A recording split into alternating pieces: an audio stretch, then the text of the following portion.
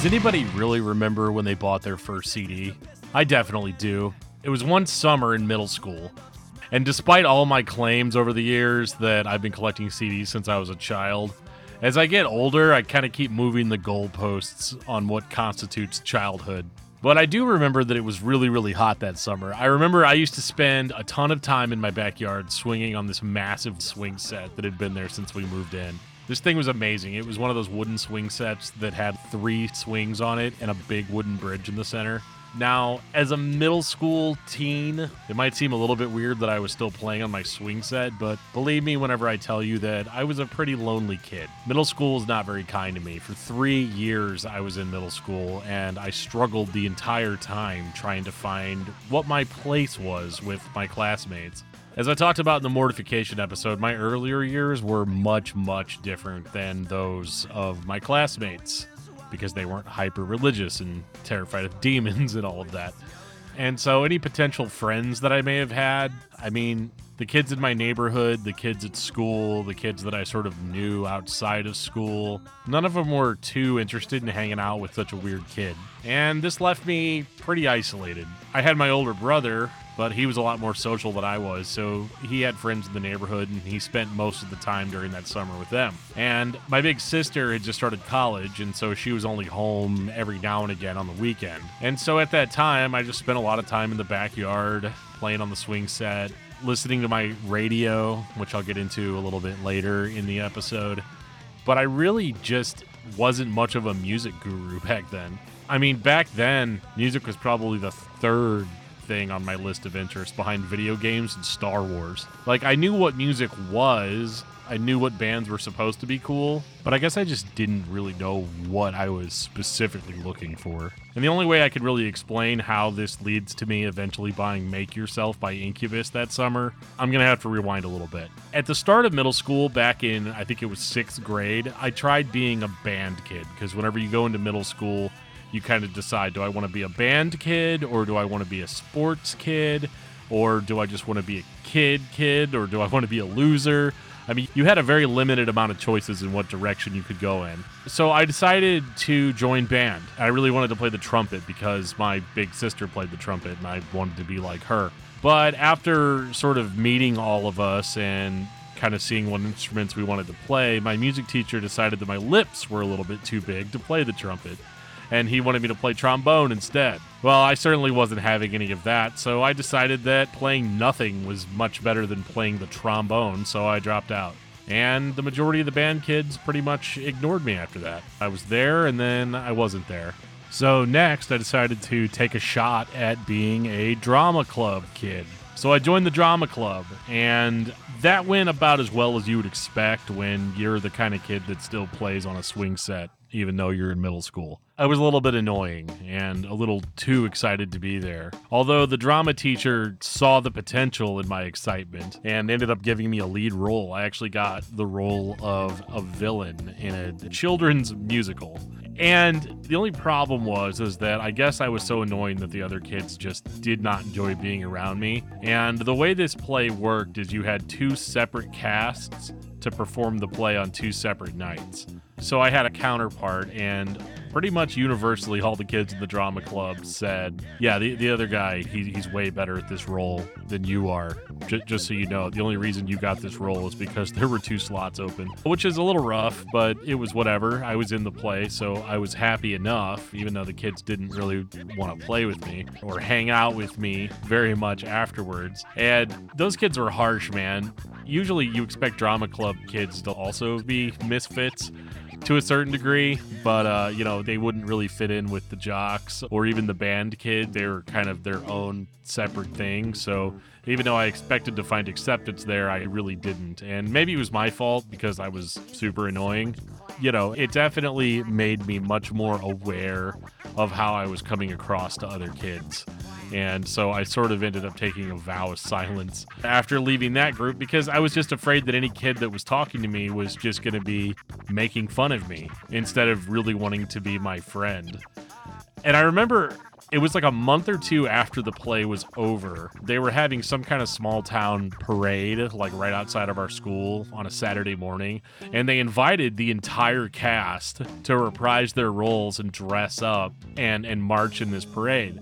And they had like this planning meeting, which I had heard about from another kid in my class. And so I showed up to the planning meeting because I figured, well, hey, I was a part of the play. And I remember this girl walking right up to me and looking me straight in the eye and being like, so who told you about this and why are you here? And yeah, so even though everybody else in the play, both versions of every role was there, except for the lead villain role, they just chose the other guy to walk into the parade by himself without me being there. That is some absolutely cold shit. So that left me with just a group of misfits. These guys stood in front of the library every morning before classes started, and despite them giving me a little bit of the stink eye when I first started standing there next to them, I kind of just showed up every single day and stood in the same spot and barely said anything and just listened to these guys. And eventually they became comfortably indifferent to my being there. What they normally did was just stand there in a circle, and some of them would play Pokemon on their Game Boys and would talk about whatever bands or movies or video games that they thought were cool that week.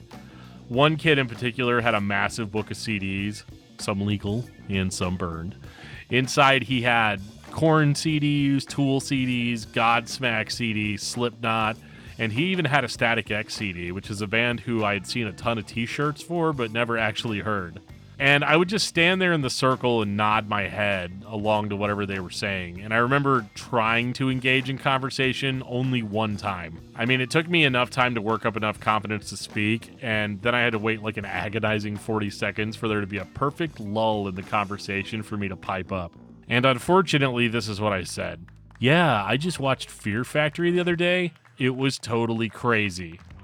Now, here's what 2022 Dan knows that middle school Dan didn't know. Fear Factory is an industrial metal band who had released an incredible album called Obsolete in 1998.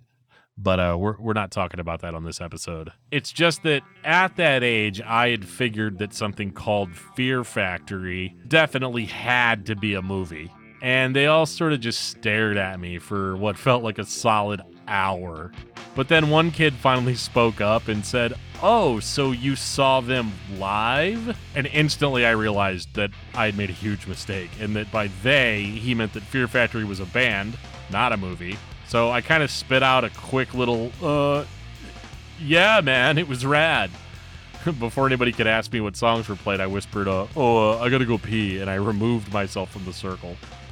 And that was the first and last time I ever spoke up in that circle. And I'm not sure if the kid who spoke up realized I was saying something just to say a thing and was covering for me, or if he was just so confused by what I said that he needed clarification. Either way, God bless that kid.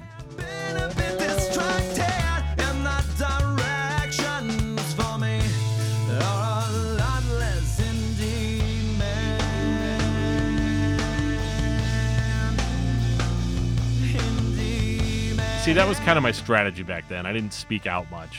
I sort of stood and watched the other kids, what their interests were, and what they liked as far as bands and music, even down to their personal appearances, like what clothes they wore, what style their hair was, if they wore jewelry, necklaces, wallet chains, I just had trouble figuring out how to adapt myself to be a true part of that group, or any group. Thankfully for me, though, nobody mentioned the Fear Factory incident for the rest of the year.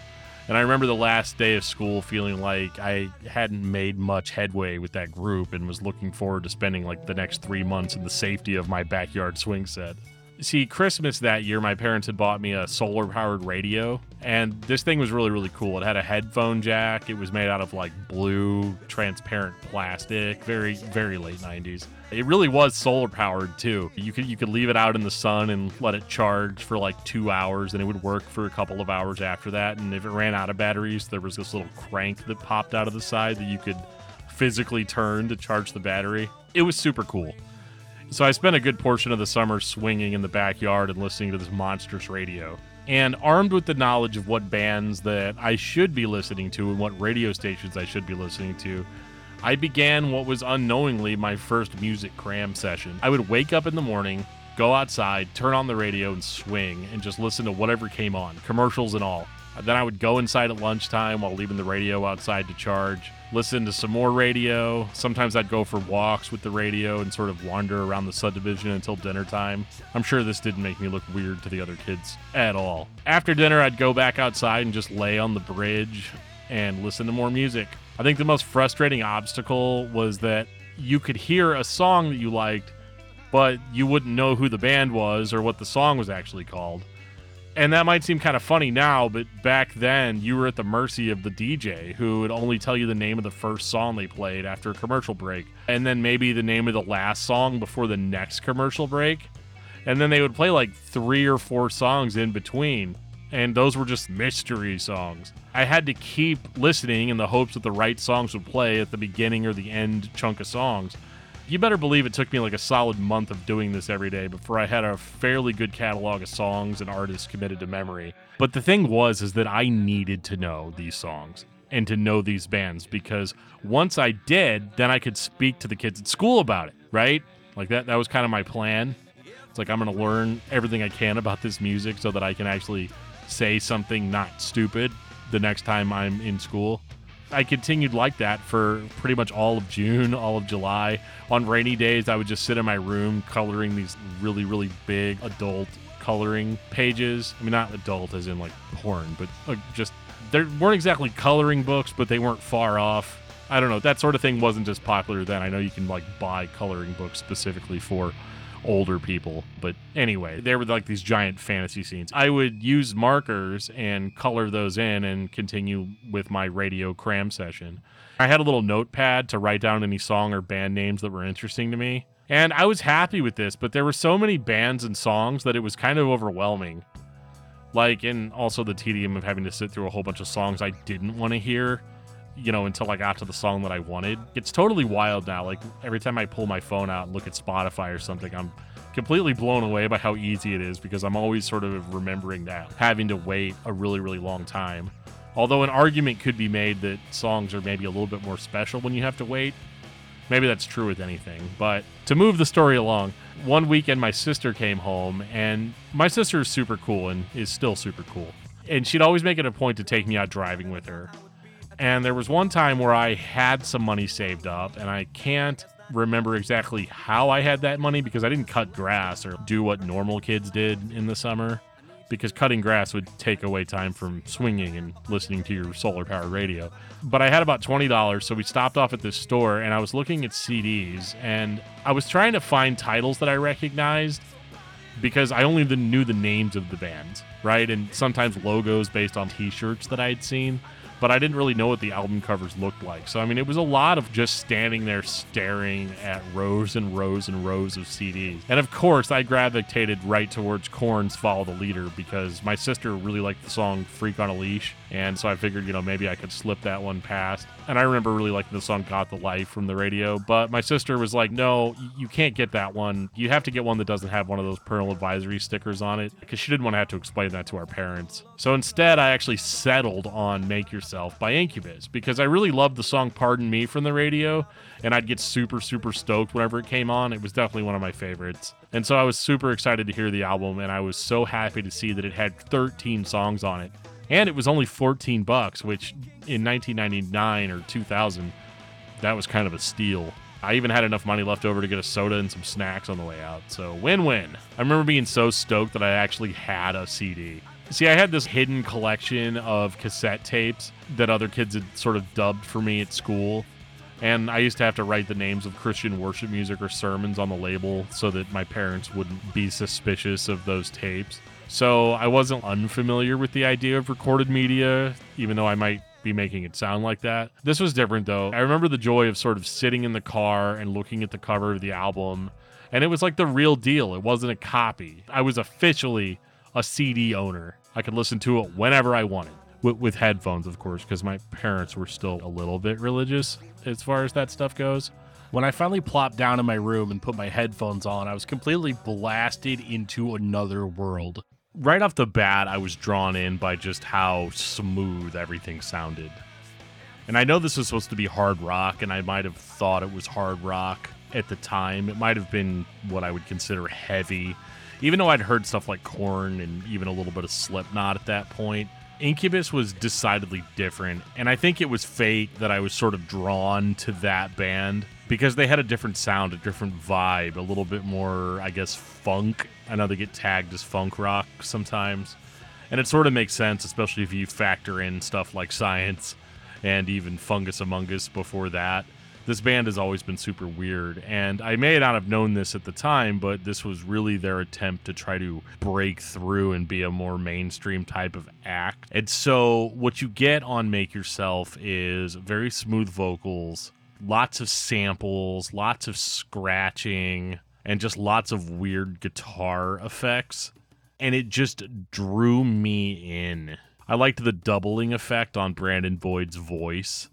It made it sound futuristic. It made him sound a little bit robotic. And I don't know if they were supposed to just be, harmonies, but those types of doubled self-harmonies, I don't know. I still love them to this day. It's the reason I got into Alice in Chains later on, even though I know they're an older band, but I heard Alice in Chains after I heard Incubus, so you can make what you want out of that.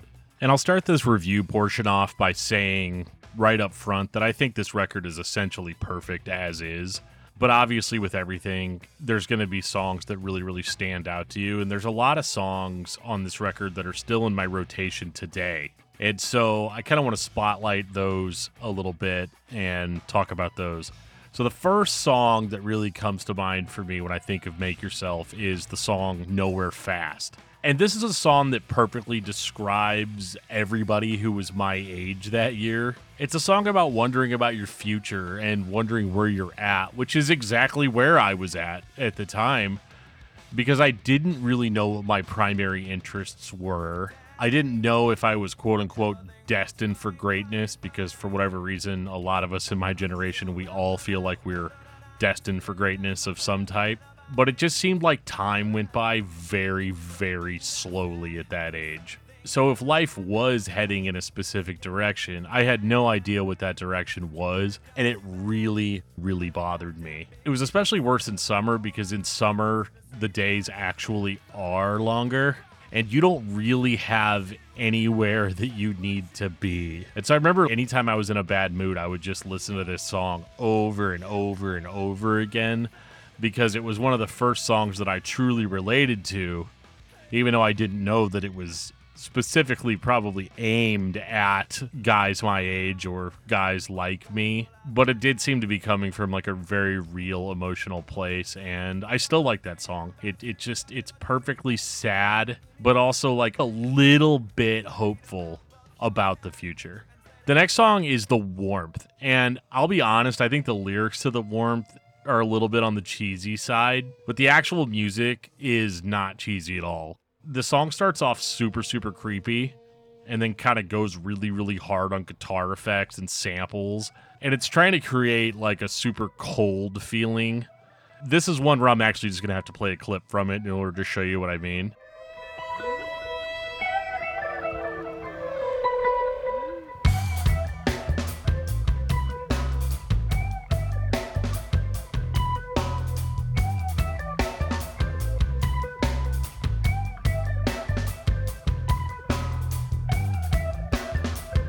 Doesn't that sound kind of cold? And it makes it fun because the song is The Warmth and it's about experiencing warmth, and you don't want to be cold like everyone else. Like, the lyrics are never going to win a whole lot of awards for me on this song, but this is one of the very first songs I remember that grabbed me specifically for the music itself. And you can never beat a song that has whale noises at the end. At least I think they're whale noises. I might have to compare them to the whale noises on a Gojira record to really make a determination. And now I'm going to talk about a song that's like hard for me to talk about, because again, this is a song that I really love musically, and that's Stellar. Stellar was one of the biggest hits off of this record. I think it might have even been a bigger hit than Pardon Me was, because Stellar is like a romantic song. And I say romantic with quotation marks around it because the song starts with the line, "Meet me in outer space," which really intrigues me because, space, right? And the song is very spacey sounding. One of these days I'm going to have to try to make make a Wikipedia entry explaining what I think spacey means, because sometimes I think I use that word a lot to describe music, but it may not mean exactly what I think it means. But I love the way the song sounds. I think that the main riff on the chorus is one of the most infectiously catchy things I've ever heard in my life. And I remember when I was laying on my bridge at night, listening to that song and staring up at the stars and sort of getting the full effect of listening to a song like Stellar. But I found that I really had to ignore the lyrics because, like, I would get weirded out. Like, I'm like 12, 13 years old at the time. So, like, I'm not ready to hear "It might be the only way that I can show you how it feels to be inside you."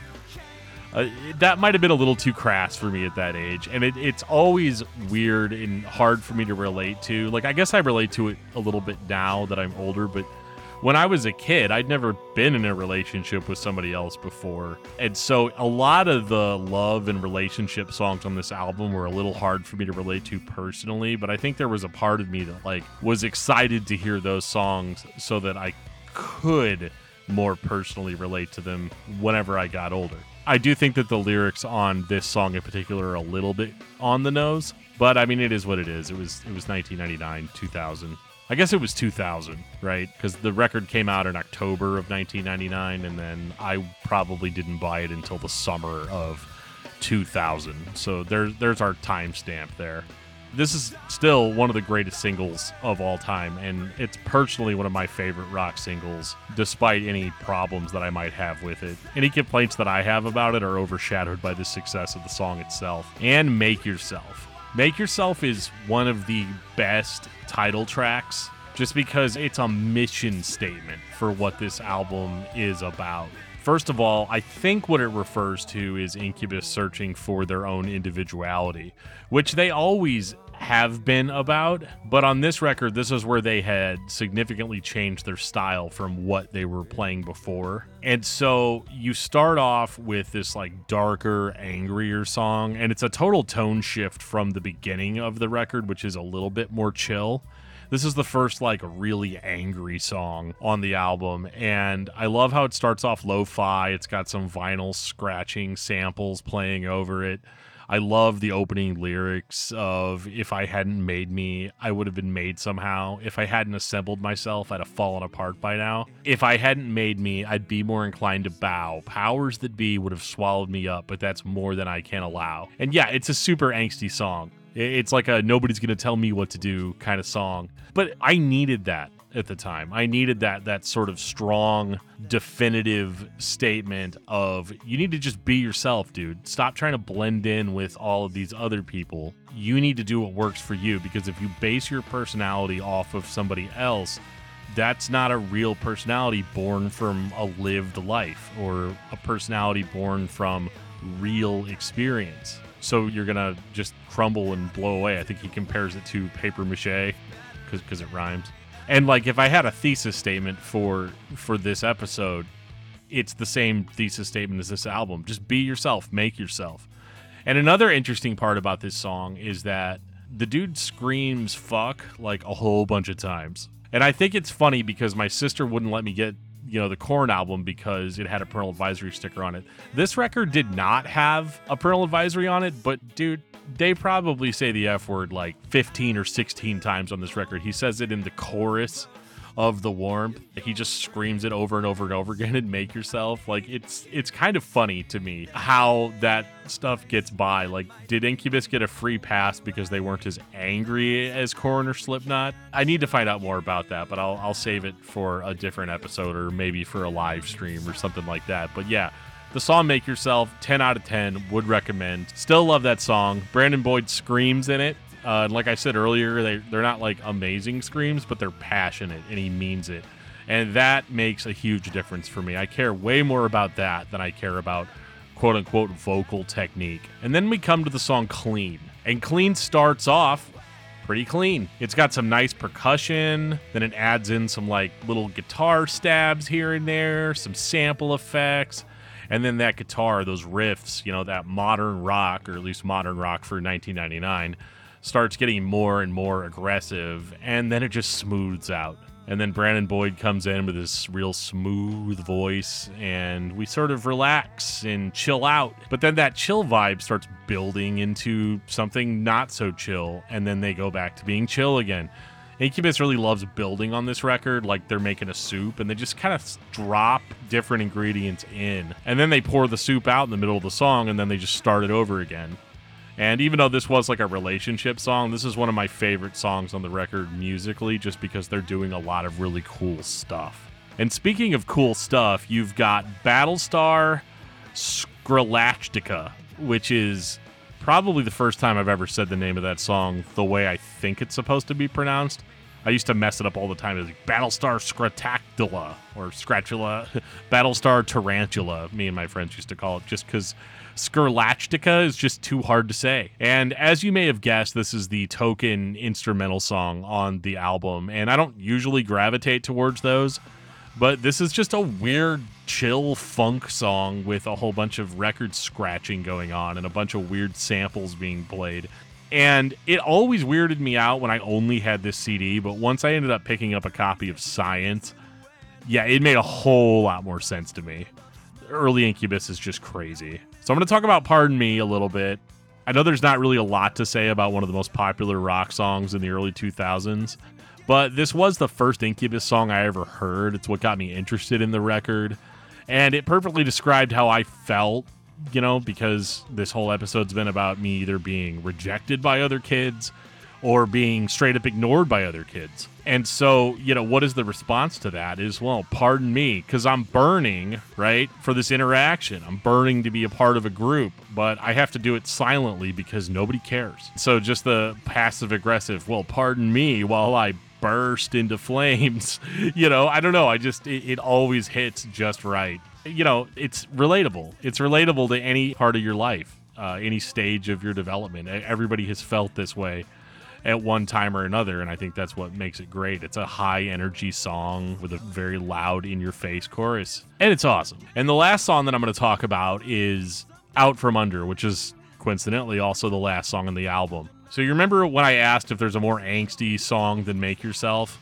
Well, there is. It's definitely this song. And this is probably the loudest and most pissed-off sounding Incubus song until they released Megalomaniac a few years later. I mean, the dude just starts off with, to resist is to piss in the wind. Anyone who does will end up smelling. And it still makes me laugh. I laughed the first time I heard it. Like, I was silently in my room with headphones on, and you just hear me, like, laughing maniacally. Because it's just, Brandon Boyd is a great lyricist. But his humor is sometimes really, really, really on the nose, but, like, in an endearing sort of way. And you've got him being super serious. Like, it's a song about resisting authority. Like, it's a little bit generic because they never says who the authority figure is. Maybe it's just authority figures in general. And that's something that, you know, when I think back to records that are massively successful, they're trying to appeal to the most amount of people. It's not really a resistance song against a specific authority figure as much as it is a song against whatever authority figure is oppressing you. So that could be a teacher, that could be a pastor, that could be your parents, you know. And, you know, Papa Roach largely did the same thing whenever they came out with Infest. But he's so serious about this topic, but he still chooses to start the song off with a piss joke, which is hilarious. And it's so Incubus. And he screams in this one too. I love the like higher register scream that he does. He just absolutely goes for it at the end of this song. And I just love it, love it, love it. I love this record, if that's not obvious enough. You always love the first thing that you pick up, you know? It always makes me wonder what would have happened if my first record had been a bad one, you know, like just something really, really garbagey, you know. But I got really lucky with this one because a lot of people that start off listening to the radio, they don't like to buy records because when you hear the single, you hear what at least the record label or the band thinks is the best song on that record. And you always hear that common complaint of, well, yeah, then I went out and I bought the record and the only song that I like on it is the single. I got super, super lucky with Make Yourself because this record is amazing. I still listen to it. I still love it. It's always going to have that special place in my heart. But this record had a very significant effect on me in that I came back to school with that CD and I knew a lot about it. You know, it was the first thing that I had become an expert on because CDs came with liner notes. So not only did I know the songs, but I knew all the words. I knew all the band members' names, what instruments they played on the record, if there was any session musicians on the record, if there was any guest appearances. I knew the names of all the bands that they toured with because they have this like big thanks section at the end of it.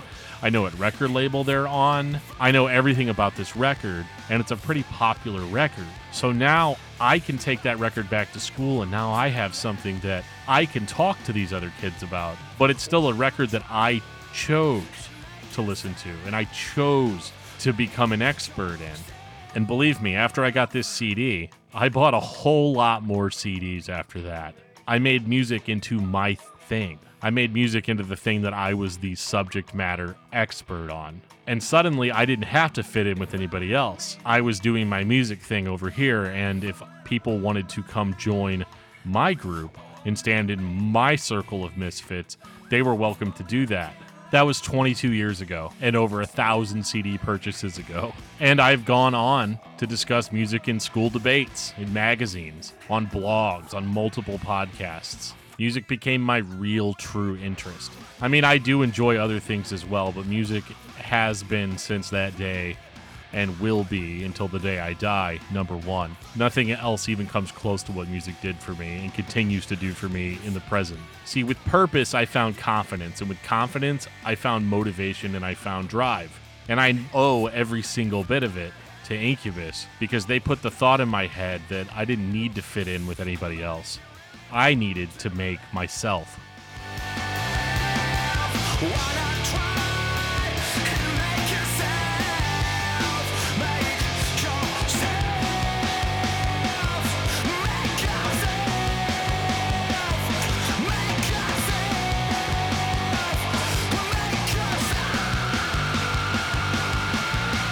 Thank you guys so much for listening to this episode of DFT's Dungeon. If you guys like the podcast, make sure you're subscribing. Make sure you're following us on Facebook, Instagram, Twitter, all of your social medias. There's going to be links in the show notes that'll take you to all of those locations. And if you guys want to get in touch with me directly, you can send me an email at dftdungeon@gmail.com, or you can find me on my Discord server. There'll be a link to that also in the show notes.